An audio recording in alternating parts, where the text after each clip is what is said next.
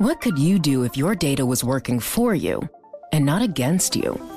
With Bloomberg delivering enterprise data directly to your systems, you get easy access to the details you want, optimized for higher-level analysis, and financial data experts committed to helping you maximize your every move.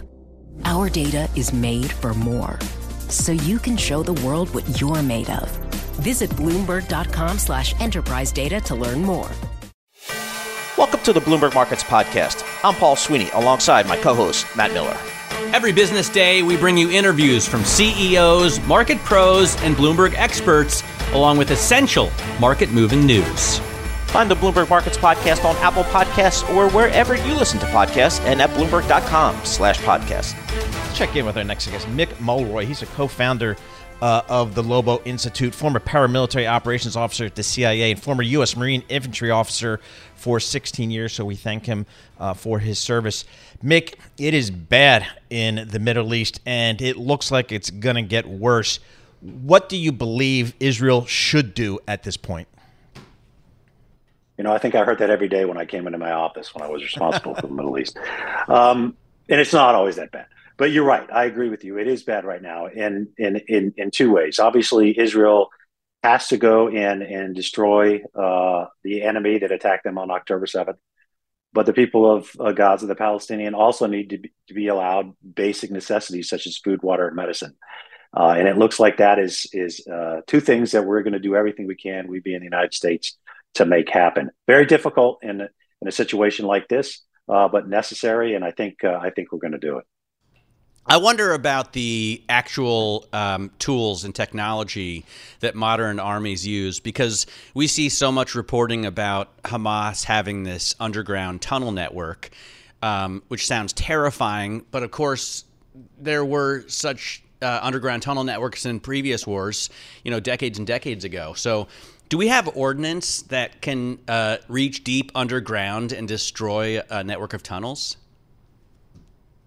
So yes, the problem is when those tunnels are under buildings. There is ordnance that has the ability, it's time delayed, so it penetrates into the ground before it detonates and then causes this concussion that can collapse tunnels. Now, if they're some of the tunnels in Gaza are up to 200 feet underground, it won't work for them. And then on top of that, so subterranean fighting, to your point of your question, yes, we've been doing that for a while.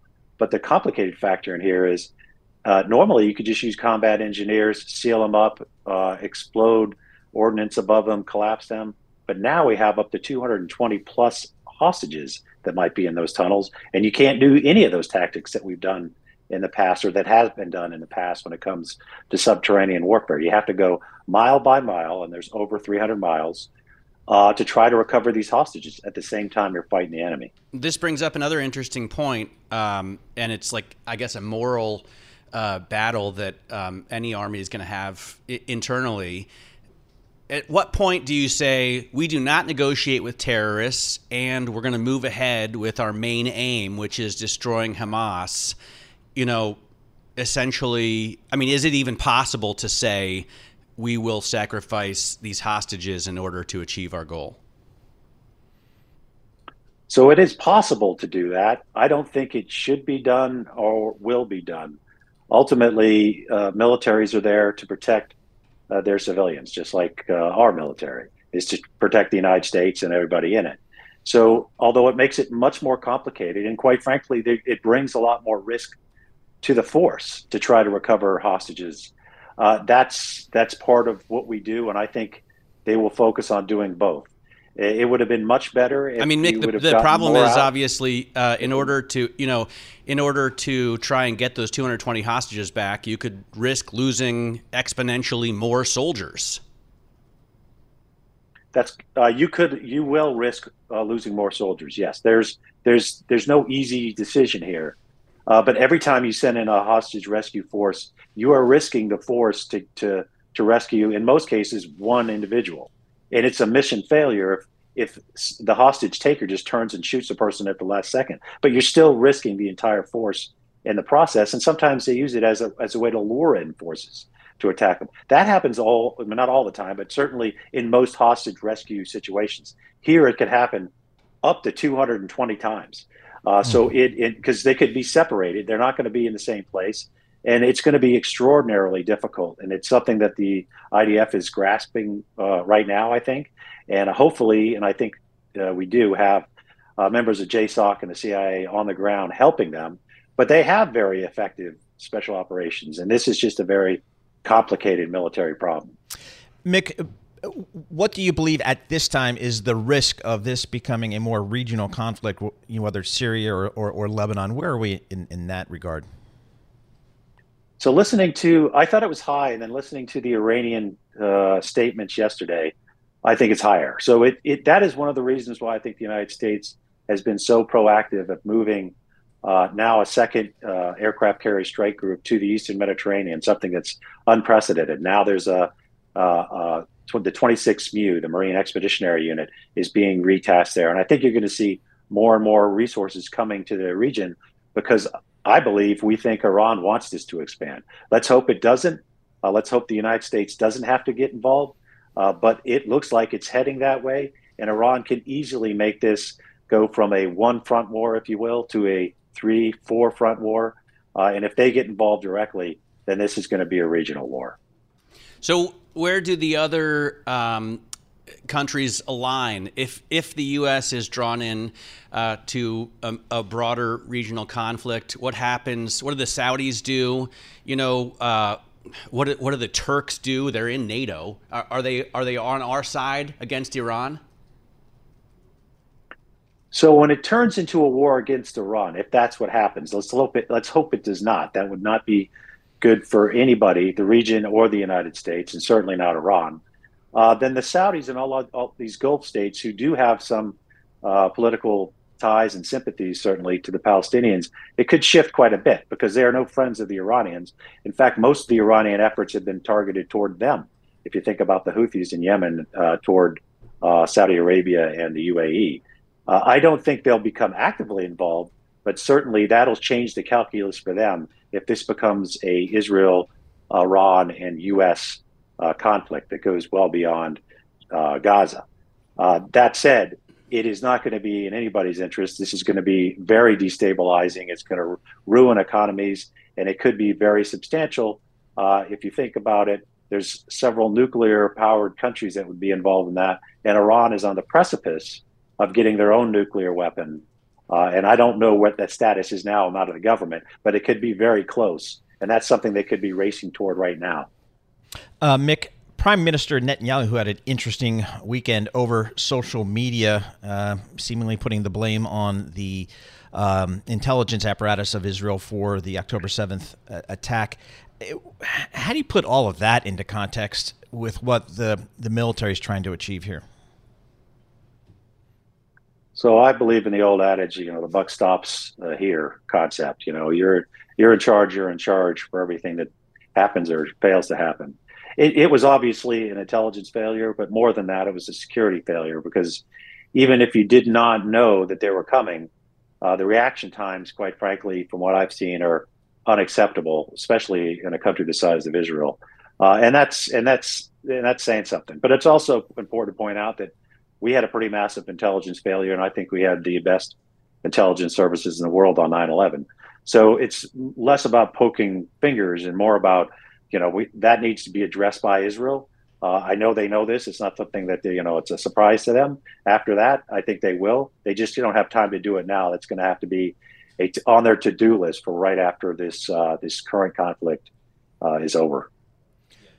So, Mick, just as observers here, should we set in for a long, grinding type of action here, or is there any scenario where there could be something quick, decisive, measured in days, not months? So there could be, but I think that would require the Israelis changing their objective. If they want to destroy, which is a military term, destroy Hamas, that makes them essentially completely ineffective at carrying out their military, although in their case, terrorist mission, unless they reconstitute themselves. If that is still their objective, it's going to take months and months to do that in Gaza. If you look at Mosul in 2016, it took 9 months, and there was only 9,000 fighters. Gaza has 40,000 fighters. And then if they want them to to prevent them from reconstituting themselves, they're going to have some kind of occupation. They can't just leave and let it go, because Iran will move right in, pick up the pieces and start arming them and all that immediately. So they're going to have to be some kind of force. Maybe it's not Israelis. Maybe there's an international force, peacekeeping force, that can move in to help with the rebuilding of the area, and of course humanitarian assistance, but also to ensure that Hamas does not reconstitute itself. That's something that's actively being discussed. Much easier said than done, but something that I think should be looked at.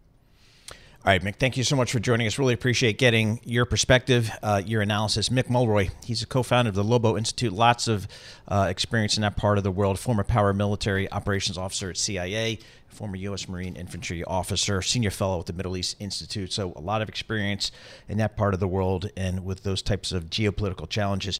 Hi, I'm Ron Kraszewski, Chairman and CEO of Stifel. Financial advisors, if you're not growing your practice, you're losing market share. Stifel is a growing, entrepreneurial, advisor-centric firm built for successful advisors like you. Imagine having the resources of the largest wirehouses and the support of the boutique shops, but none of the bureaucracy to get in the way of you serving your clients. At Stifel, it's your business, your book, your clients. I always tell the advisors we're recruiting, I want you to come to Stifel and double or triple your business. Most of them laugh and shake their heads, but I'm serious. Don't take it from me. Take it from Stifel's #1 finish in J.D. Power's 2023 U.S. Financial Advisor Satisfaction Study. So, there's a reason why 148 financial advisors joined Stifel last year. Come join us and find out why Stifel is the firm where success meets success. Visit www.choosestifel.com. Stifel Nicholas and Company Incorporated, member SIPC and NYSE. What could you do if your data was working for you and not against you?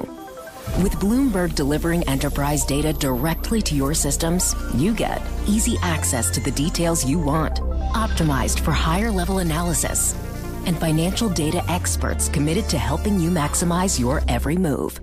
Our data is made for more, so you can show the world what you're made of. Visit Bloomberg.com/enterprise data to learn more. You're listening to The Tape, Kantar Live program, Bloomberg Markets, weekdays at 10 a.m. Eastern on Bloomberg.com, the iHeartRadio app, and the Bloomberg Business app, or listen on demand wherever you get your podcasts. All right, it looks like we're moving towards labor peace in the auto industry. GM reaches tentative agreement today with UAW, ending a 6-week strike. Let's break it down with Gabby Coppola, auto industry reporter for Bloomberg News. Gabby, this seems like, I guess, the last deal to get done here. Anything unusual in this deal relative to what we saw from Ford and Stellantis? Not yet. We don't have enough details to say if there is big, differences. I think obviously they followed the pattern on wages, 25% over 4 years and 8 months plus inflation protection or inflation adjustments. I think that money for retirees had been one of the big sticking points towards the end for GM, and that's why you saw the UAW actually expanding their strike this weekend against GM before it got done. But I think temps and retiree, money for pensioners and retirees were the sticking points, and we'll see what that extra little strike did, if that bumped GM up to be in the same place as Ford and Stellantis or not. Right, because walk us through the differences between these three auto manufacturers. They're all big, right? But GM has a lot more, I think, retirees to consider. GM has, for example, more temp workers than Ford, maybe a little fewer than Stellantis. So there are differences between these three companies. That's exactly right. I think once Ford set the pattern on wages, that was the pattern, but then you get into some of these other issues, exactly what you mentioned. GM has much bigger pool of retirees than, say, Stellantis does. But Stellantis, has fewer plants in the U.S. Than Ford and GM. Ford has the most. And the temp worker issue, that was an interesting one, because Ford has always kind of been the Boy Scout here of the D3. Like, they always like to brag that they have more American, workers and, full-time workers than their counterparts. And that's true. So it was kind of less painful for them to bring up the temps than it would have been for GM and Stellantis. So I think they're probably happy to see GM and Stellantis getting pushed to where they are in that regard. Because Ford had, a GM has like 10% of its workers at any given time are temps, right? Right. and It was about, Stellantis a little more, and Ford far fewer. Ford was like around what we reported going into the strike was Ford was around 3%. I think GM was around 9 or 10%, and Stellantis was like 12%. And Stellantis, I think one of the things that really strikes me, Matt, just looking at this, what the contract they got, it is like they completely turned the tables. You know, the companies were really used to going into these things and squeezing the union harder and harder. Stellantis wanted even more flexibility to use more temp workers. They wanted to eliminate, thousands of jobs. They wanted to close this engine complex in Trenton, Michigan, Toledo machining, and none of that happened. I mean, Stellantis put a vehicle back in Belvidere, Illinois. That was a huge deal because that was a major issue for the UAW. That was, 1,300 people got laid off this spring when Stellantis idled that plant. And it really did not look like it was coming back. So I think what really strikes me is just how much the union really turned the tables on the companies. It went from the union, really getting pretty concessionary, modest wage increases, things like that, ever since the bankruptcy, ever since 2007, really, even before the bankruptcy, when they started making cuts to kind of help the automakers survive what was coming. And this is what Fain said he was going to do. And, he did do it. Like, they really, I'm not saying they got everything they wanted, but they got a lot. And they definitely beat back a lot of the concessions that companies were looking for. So what did turn the tables there, Gabby? Was it just simply catching up and trying to get back what they had conceded over the last 12 to 14 years, or has something fundamentally changed within that relationship? I think it was a few different factors. I mean, one, I think the automakers knew they needed to pay more because of inflation, right? I mean, I always remind people of this, that, we saw during the pandemic, the labor market's been very tight ever since then. Inflation's been really, the highest, and, interest rates are high. That was really squeezing people. I mean, don't forget a temp worker, take Stellantis, for instance, they had the biggest number of temp workers. Those people made $15.78 an hour. And then you think about all the inflation that happened over the past couple of years, the non-union employers, Amazon, Starbucks, everybody was raising wages to respond to the tight labor market and inflation. And the car companies kind of hadn't done that. They hadn't paid the bill, right? The bill was coming. So I think for sure part of it was like they legitimately knew they had to pay more. I think part of it was, yes, after 2008, people really felt like they deserved. The mentality of the union is that we gave these concessions to you guys to get you through. They weren't supposed to be permanent, right? And the car companies were like, no, this is our new business model. This is our new labor cost model. This is our new operating. How quickly they forget. By the way, Gabby, is some of this also, for example, Stellantis, it's easier for them to agree because, as you say, they don't really make that much stuff in this country. And if somehow magically Dodge and Chrysler become brands where they're going to produce more cars, I mean, that doesn't seem like it's going to happen now. No. They'll make them in Canada or they'll make them in Mexico. I mean, this is essentially the union sealing its fate in terms of not going to add any extra capacity in the U.S. for a few years, are we? Well, I think, that is certainly a concern, I think. And I've even heard that concern expressed from some people in the labor movement, like, oh, I hope we didn't do so much that we're now going to shield ourselves from future investment. I am not going to rush to judgment. I'm going to wait and see what happens. I look forward to doing a lot more reporting in the coming weeks, talking to people on the executive side to say, what are you guys going to do here? But yeah, it's not, it's true. People want low labor costs. On the other hand, you've got the Inflation Reduction Act. You've got all these incentives, and I didn't mention, but obviously I think the biggest thing was Sean Fain and the new leadership at the UAW. This is a very different, more hard left, more, just really more radical, more militant. Well, and I wouldn't use the term unbribable, Gabby, because I wouldn't want to make that allegation.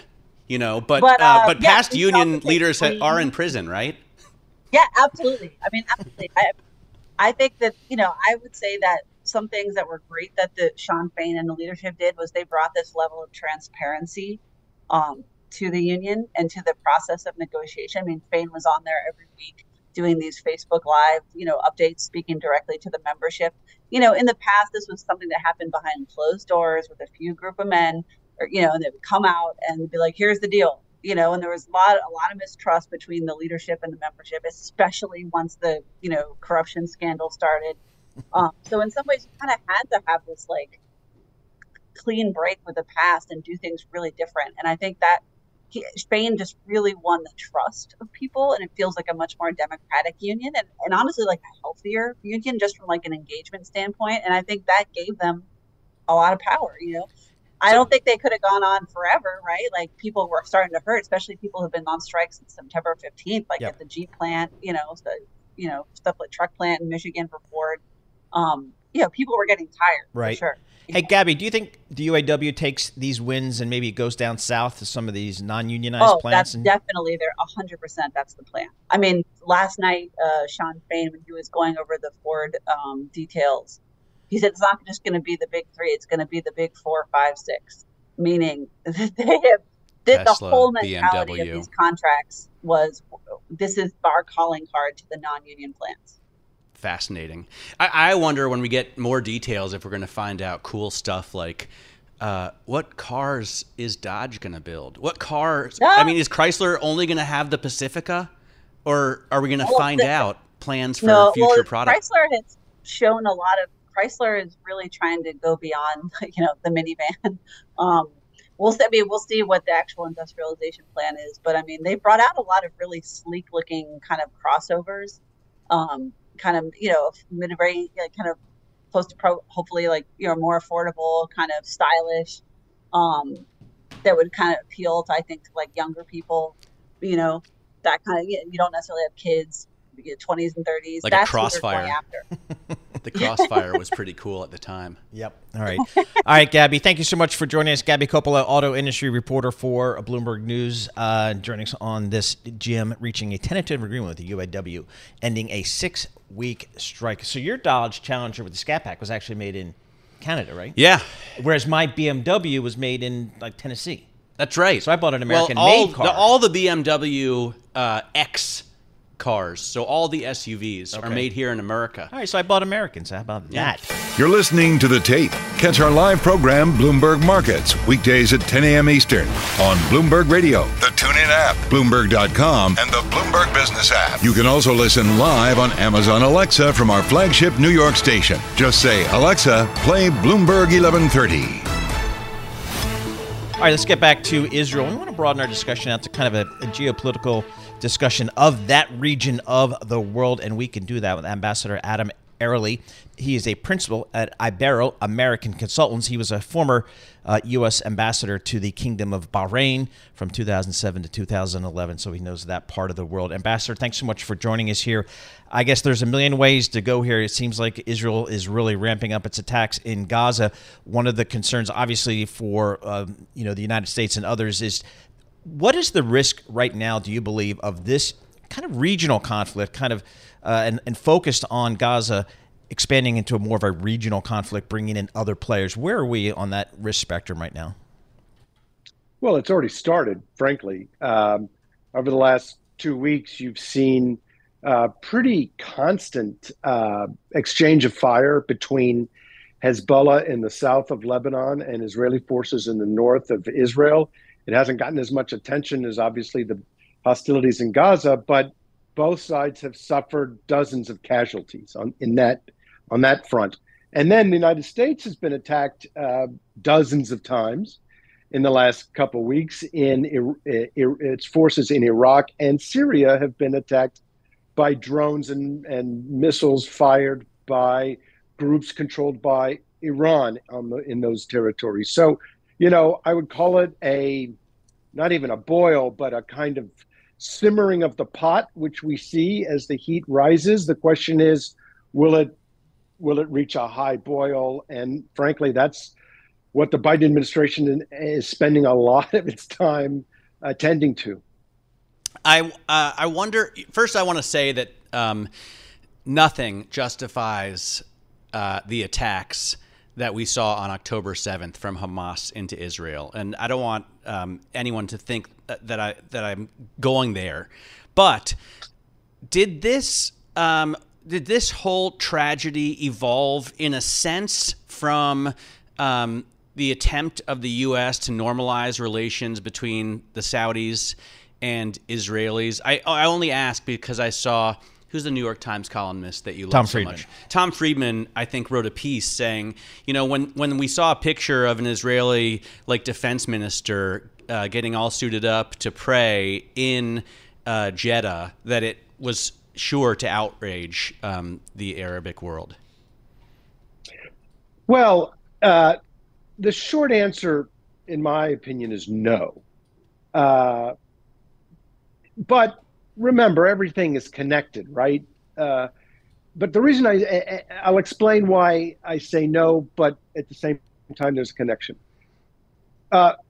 This attack, which involved thousands of Palestinians invading Israel by air, through paragliding, land and sea, right? And seizing predetermined targets, right? Was a complex operation that took Israel totally by surprise. Now, you don't do something like that without years of careful planning and preparation, right? Good point. Yeah. Okay. So the rapprochement between Israel and Saudi Arabia, it's only been the last couple of months, right? So clearly Hamas has been planning this for a while, right? And one cannot say that the provocation or what set this in motion was Israel-Saudi normalization. However, and this is where the connection comes in, Hamas is competing for political power among the Palestinian and Arab street, let's say. So, they saw themselves as maybe getting outmaneuvered a little bit by Israel in its rapprochement with the Arab states, like Bahrain, like UAE, like Morocco, who were all signatories of the Abraham Accords, which is where we were trying to bring Saudi Arabia. So again, it's not unconnected, but at the same time, it's not Saudi related. It is basically peace related. In other words, Hamas, which is a military terrorist organization, doesn't benefit from peace. Right? Yep. They only benefit from continued conflict. Adam, I want to get your thoughts here on these hostages, because that is just a difficult situation for Israel. What is the role that Qatar is playing in this, and is there any scenario where this ends well? There's been a lot of how should I put it? There's been a lot of steam being let off in the media and about Qatar. And, Qatar is a country that I know very well. I've worked in, and it's very complicated, but here's the bottom line. The bottom line is that Qatar's relationships with Hamas have come about at the request of and with the cooperation of the United States and Israel over the last 20 years. 15, 20 years. Why? Because Hamas is a terrorist organization. We can't deal with them. We need somebody who can. And we, meaning the United States and Israel, have chosen Qatar as our preferred intermediary. So when people say Qatar supports Hamas, that's really not fair, because Qatar is kind of doing us a favor in terms of being a channel to Hamas to help stop hostilities, help release hostages, help get money and supplies to Palestinian civilians. Now, what's different in the present conflict, really, is that the United States and Israel have decided, rightfully so, I believe, no more negotiations, no more business at all with Hamas. That's over. We've gone from, tolerating an inconvenience to needing to eliminate a serious threat. That puts Qatar in a difficult position. What they're trying to do, I think, again, with U.S. and Israeli cooperation, is negotiate the release of these hostages so that Israel can then go in and flatten Hamas. Will they succeed? I doubt it. Why? Because Hamas recognizes that the only thing standing between it and the full force of the Israeli military are 200 hostages. So I wonder, that's problematic in Gaza. And then on the northern border with Lebanon, you've got Iran lobbing missiles in via its proxy, Hezbollah, right? And it looks like from the rhetoric, Mick Mulroy just told us from the Lobo Institute, he thinks Iran wants this conflict to broaden out. Is that inevitable as well? I think that's a little simplistic, that Iran wants this conflict to broaden out. What does Iran want? Iran wants two things. It wants the United States out of the Middle East, and it wants Israel to be eliminated, right? At least if you believe what the Iranian leaders have been saying for the past 40 years. So the question for Iran is how to best achieve those objectives, right? Is it by launching a full-scale war between Lebanon through Hezbollah and Israel, which Israel, by the way, which if it happened, Israel would, by the way, destroy Beirut. I mean, destroy it, right? Yep. Or does it, so I think, frankly, Iran is kind of feeling its way through to see what's the best use of its forces. Ambassador, unfortunately, we're going to have to just leave it there because of time, up against a time constraint. We really appreciate getting your time. Admiral Adam Airley, he's a principal at Ibero-American Consultants, giving us his perspective on the developing situation in Israel. You're listening to The Tape, Cantor Live program, Bloomberg Markets, weekdays at 10 a.m. Eastern on Bloomberg.com, the iHeartRadio app, and the Bloomberg Business app, or listen on demand wherever you get your podcasts. All right, I'm going to be honest with you, people. I am not looking forward to talking to our next guest here because our next guest wrote this. The last time the Federal Reserve raised its benchmark interest rate and held it there for a considerable period of time was in 2006 and 2007. That episode ended in calamity.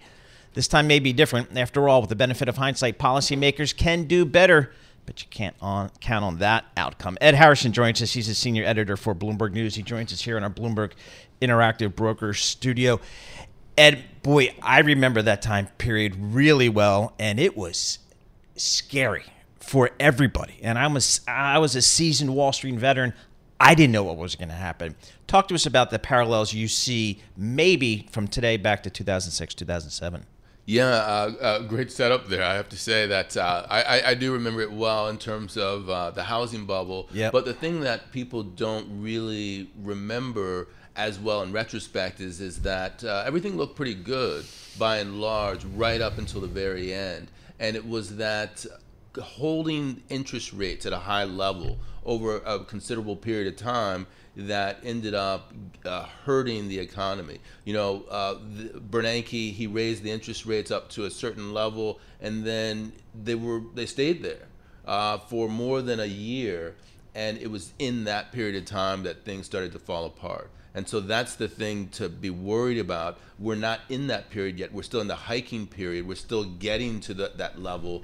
But once we get there and stay there, that's when we have to be worried. Of course, it's not just rates that are interesting right now. It's growth, right? 5.4% in Q3 was the Atlanta Now GDP forecast. We saw a reading the other day of 4.9%, so just huge. But how much of that is fueled by deficit spending? And how is that different than our situation in 2006? Because we're running now a $2 trillion deficit and pushing out total government debt to over $33 trillion. Yeah, I don't think that number, that $2 trillion number in the deficit from this past year is sustainable for the longer period of time. And so just from a pure growth trajectory perspective, it would suggest that in 2024, we're going to come down from those levels that you can't consume. The way that I was putting it in the piece that I wrote that you were flagging is that it's almost like the cash out mortgages people had. They had that little extra bit of money in their pockets as a result of the appreciation in their home values. We have that little bit extra of money in our pockets because of the transfer from the deficits. But once that goes away, then I think you will see people start to spend incrementally less money than they were before. And so then that growth number is going to come down. All right.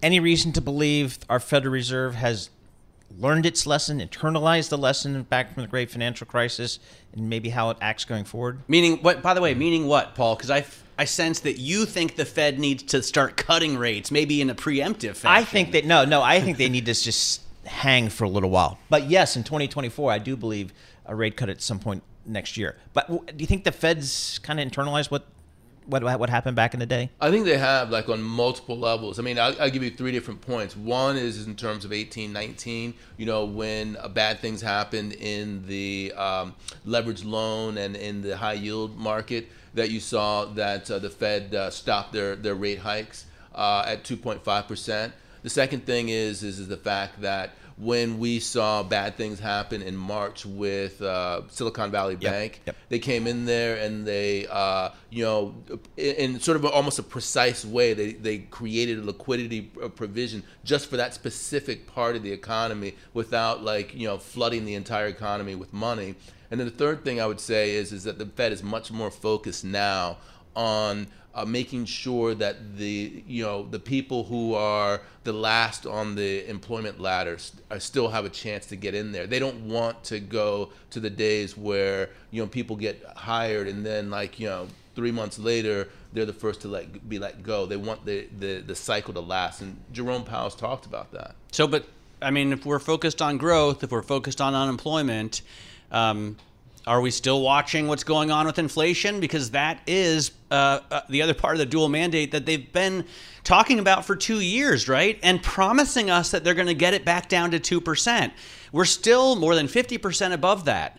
So do they just give up on that? No, and I think that's the tricky part. And that's the scary part, in the sense that really, if we're at 3-ish% now on almost all levels, there's no way, especially with unemployment where it is, which is below 4%, that they can do anything but hold. There's no way they can cut with inflation at those levels. Right. So that almost guarantees a repeat of the hike and hold for a long period of time that we saw that caused so much pain 15 years ago. So I think that it's very unlikely that we're going to get out of this cycle without something breaking. The question is what is it going to be, and when is it going to happen, and what's their reaction going to be once that does happen? So if we get, we say $2 trillion budget deficits are unsustainable, but who's going to change that, right? I mean, it doesn't look like we're going to have a much smaller deficit. I mean, maybe if it's $1 trillion, that's much smaller, but still too much, right? Are we going to see budget deficits continue to run at this level? And if we don't, the Fed has to cut in order to pad the economy. Well, I would look at it in terms of what I would call the monetary offset. We know from the past, when the fiscal policy is pumping money in, the Fed feels compelled to do something about it. And so everyone's talking about rate cuts in 2024. If we still have these deficits, adding spending, keeping the GDP growth high, we could be talking about rate hikes in 2024. Yikes. I think that is a potential that we actually get another rate hike, not in December, but in December and then again later, or even multiple rate hikes in 2024. Ed, I'm trying to refinance the mortgage, my man. I need rates to come down a little bit. So work with me here. Labor market. I tell you what, I haven't understood this labor market really at all. I'm just so shocked that it remains so robust here. And some people tell me it's the hoarding of workers. I don't know what that means. I don't know how is you it really hoard that robust, I think, is a question a lot of people are starting to really ask. Yeah. What do you think, Ed? Yeah, I think that it's bifurcated in the sense that it isn't as robust as we think, right? Because when you look at continuing claims, they're very high and they remain high.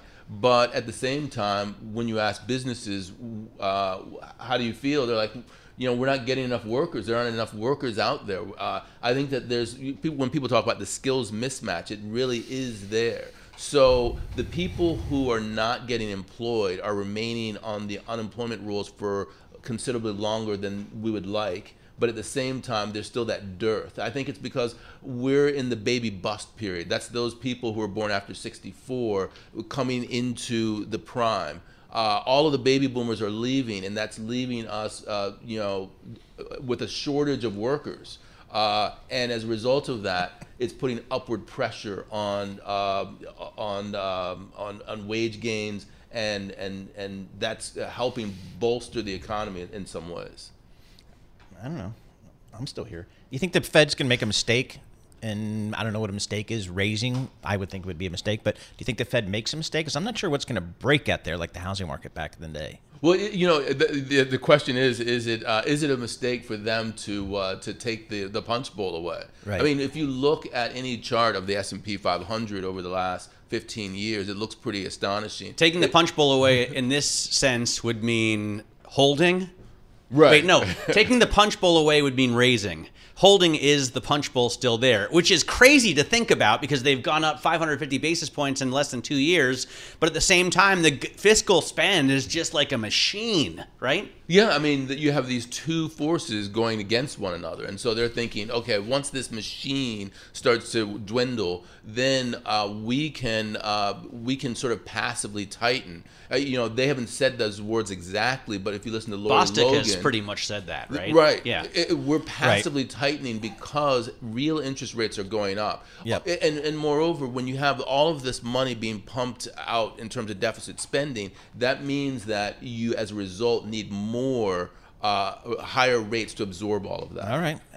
That wasn't so bad. Ed Harrison, thanks so much for joining us. Ed Harrison's the senior editor, Bloomberg News. Hi, I'm Ron Kraszewski, Chairman and CEO of Stifel. Financial advisors, if you're not growing your practice, you're losing market share. Stifel is a growing entrepreneurial, advisor-centric firm built for successful advisors like you. Imagine having the resources of the largest wirehouses and the support of the boutique shops, but none of the bureaucracy to get in the way of you serving your clients. At Stifel, it's your business, your book, your clients.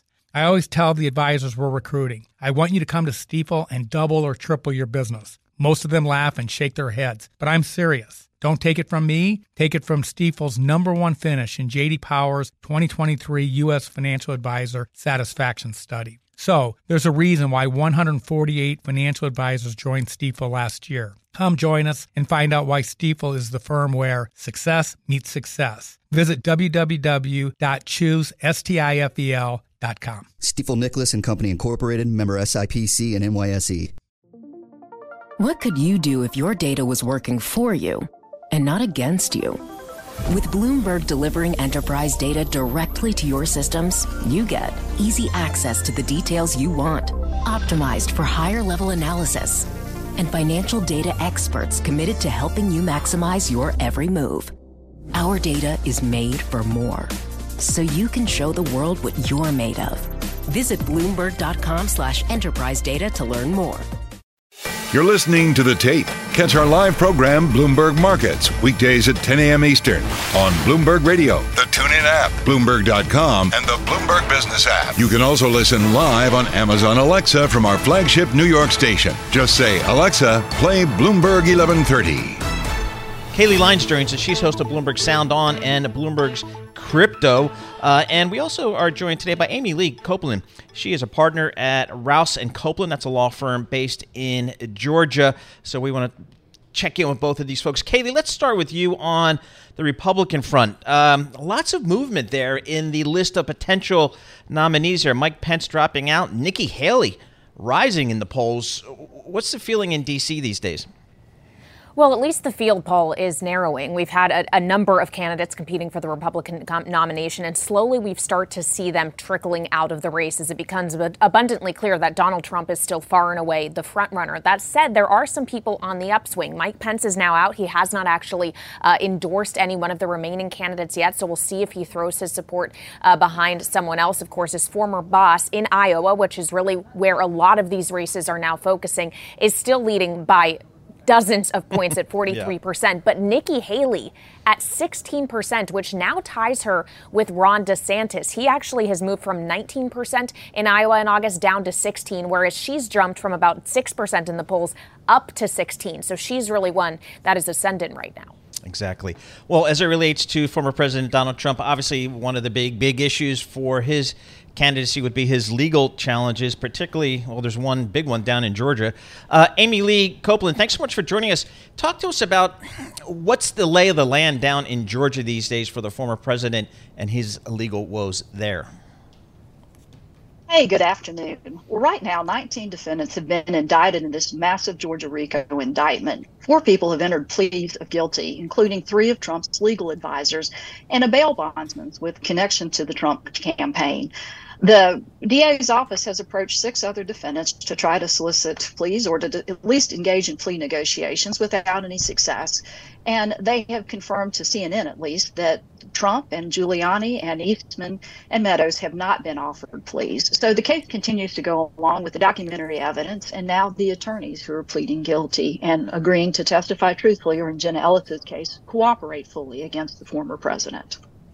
So, Amy Lee, what's the worst case scenario for Donald Trump? Well, the worst case scenario is that he goes to trial and gets convicted. There are documents that the DA has encountered. Remember, there was not just a grand jury in this case, but a special purpose grand jury that investigated for over a year. It heard testimony from 75 witnesses, including election deniers. And this special purpose grand jury issued recommendations that people be indicted, and a regular grand jury did indict. So the case is moving along. It should go to trial probably after the January 6th trial in D.C., and that looks like it might be even in summer of 2024. I'm just wondering because, you know, we have an election denier now as Speaker of the House, and that after January 6th. So, and then if Donald Trump becomes the U.S. president, he would, I guess, have the power to pardon himself, right? So, but not in Georgia. Not in Georgia. I see. Not for a state. Sovereign. Interesting. Not for a state conviction. Yeah. So, but it's not imaginable that he would be jailed in Georgia and elected U.S. president and not be, you know, let out to go to Washington, D.C., right? I don't know. Kaylee, we kind of talk about this, Kaylee, but let's be honest. The polls are telling you that his voters don't care. How does a party kind of deal with all his legal challenges here?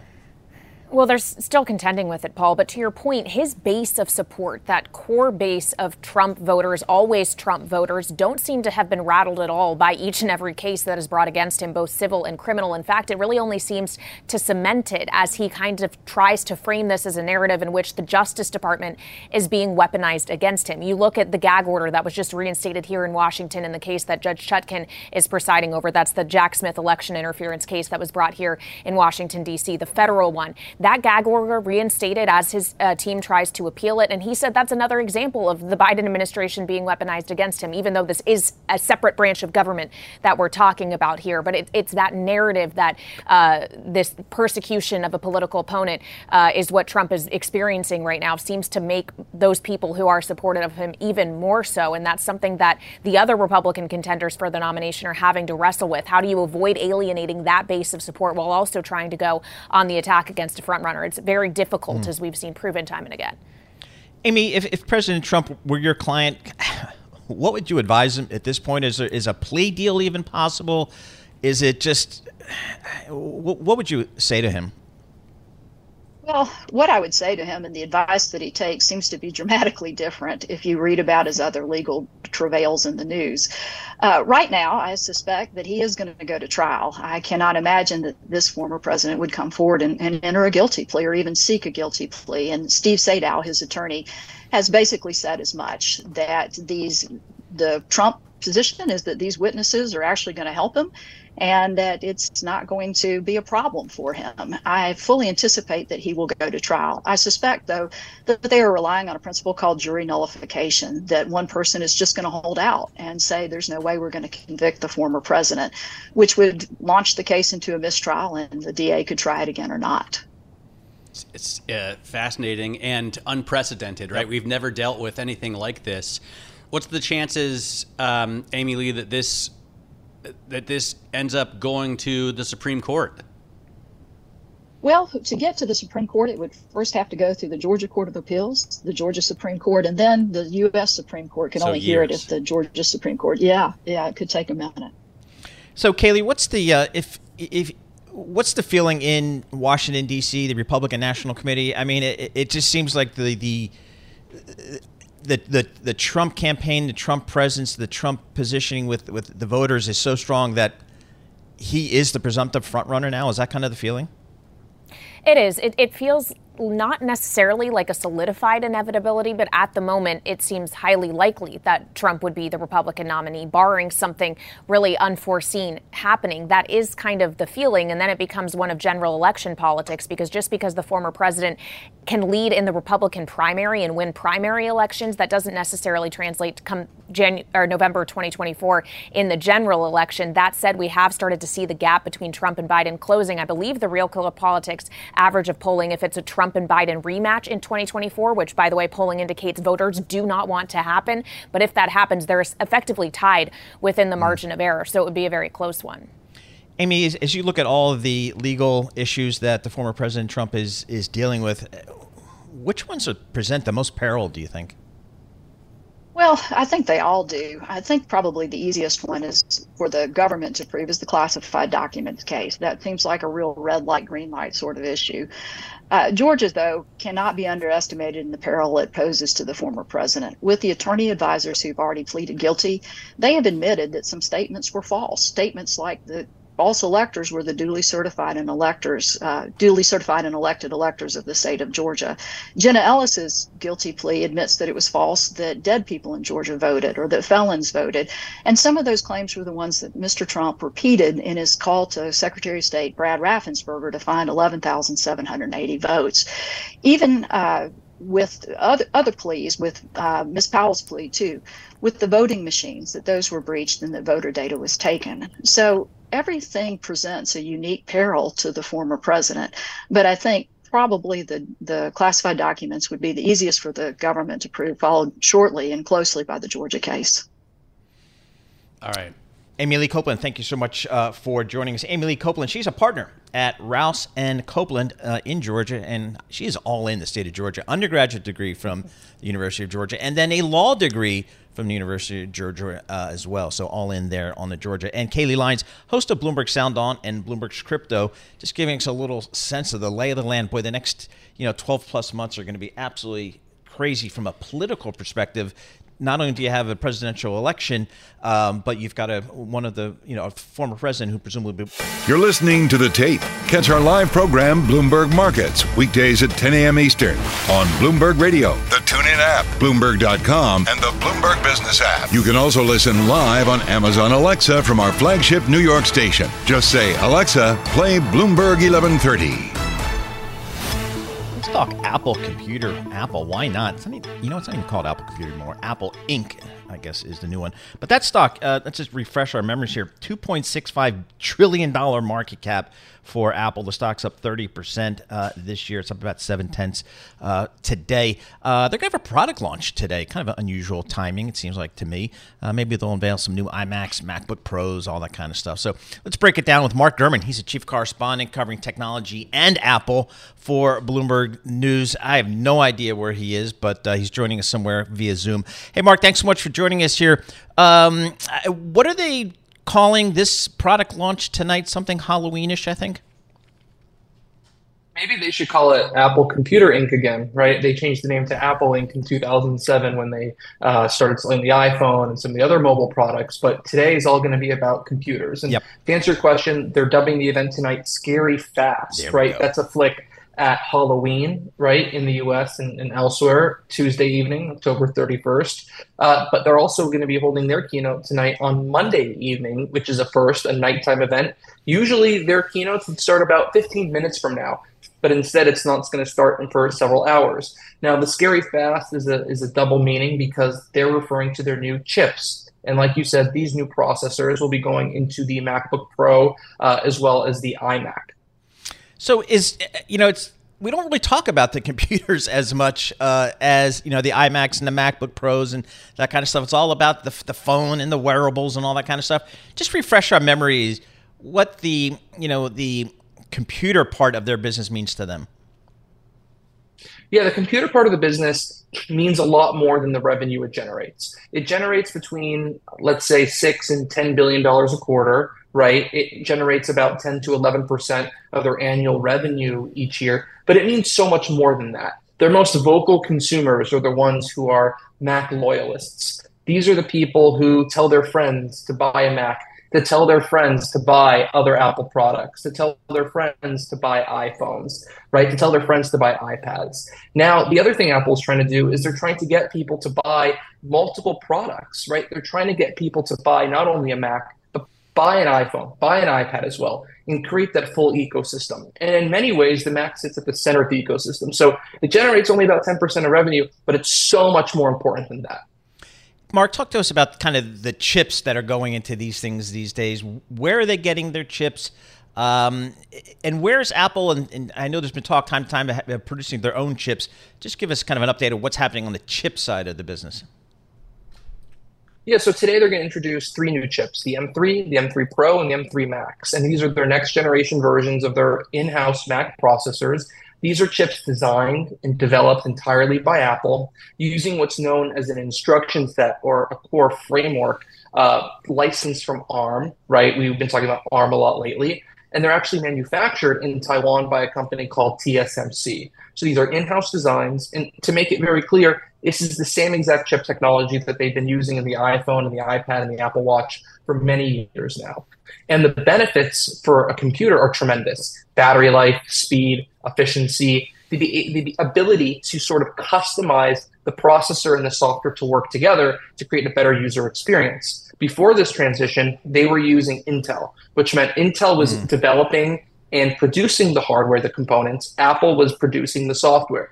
And so that necessitated a mix, right? Apple's doing one thing, Intel's doing another thing. And sometimes the hardware and the software didn't integrate as well as it does today, because they have one company now developing everything. So it's actually a pretty unique thing in the industry. And that has led to big revenue jumps, usability, as well as customer satisfaction on the company's computers lately. Mark, let's switch gears and talk about China. It's obviously such a huge part of the Apple investment story, both as a supply chain issue in terms of sourcing product, as well as being an end market for its products. Arguably, there aren't too many companies more exposed to China than Apple. What's the concern there on the demand side, on the customer sales side? It just feels like there might be a growth in nationalism within China that may affect Apple product sales. What do we know right now? We really won't know for sure until the very end of January or early February when Apple announces its Q1 results. That's going to be the first full quarter of iPhone 15 sales, and really the first full quarter until we start to catch wind that maybe there's an issue with Apple in China related to government bans, increased nationalism, and the new Huawei Mate phone, right? And so we really have to wait to know for sure. But the tea leaves we're reading, the demand we're seeing, the anecdotal evidence, some of the reports, the research reports we're seeing from there is indicative that there may be a little bit of a slowdown in China. Now, if you were to look at Apple's website, if you were to look at the lines at the retail stores in China, you're not really going to see the full picture, right? Those are showing pretty positive evidence of good things happening there. But as you know, the majority of people don't buy their iPhones through Apple. They buy them through carrier stores and such, right? And so we really got to wait to see the full numbers to get the full picture. But if the latest reporting out of the region is to believe, there's a bit of a slowdown there, which obviously, given that Greater China is about a fifth of Apple's sales and is where the majority of products are produced, anything going on negatively in China is something that we and investors and analysts very much need to pay attention to. So our eyes are glued to that situation. How highly, I guess, is the Apple brand valued in China amongst consumers? Yeah, the Apple brand is extremely strong in China. It's known as a very affluent brand. It's one of the top tier brands. You can put it in the same category of things like Chanel and Louis Vuitton and YSL potentially, right up there with fashion brands. And so in China, many people consider it a mix of technology and fashion. That's why the Apple Watch is so popular there. That's why the high-priced Macs are gaining in popularity there.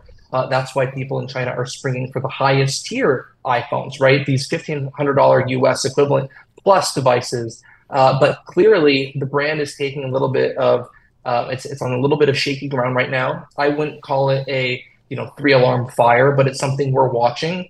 And once we get the numbers in the next few months, we'll really know how bad the situation is there. All right, Mark, thanks so much for joining us. Always appreciate getting a few minutes of your time. Mark Gurman, he's the chief correspondent, technology, and of course that means Apple for Bloomberg News. He is based out in our Los Angeles bureau, which is a awesome office there. Thanks for listening to the Bloomberg Markets Podcast. You can subscribe and listen to interviews at Apple Podcasts or whatever podcast platform you prefer. I'm Matt Miller. I'm on Twitter at MattMiller1973. And I'm Paul Sweeney. I'm on Twitter at PT Sweeney. Before the podcast, you can always catch us worldwide at Bloomberg Radio. Collaborate for a greener future at the Bloomberg Green Festival, a groundbreaking celebration of the thinkers, doers, and innovators leading the way. From design and culture to technology, science, and entertainment. Hear from inspirational speakers and immerse yourself in climate solutions. July 10th through 13th in Seattle. Title sponsor, Amazon. Official airline, Alaska Airlines. Get 20% off using promo code RADIO20 at BloombergLive.com/Green Festival.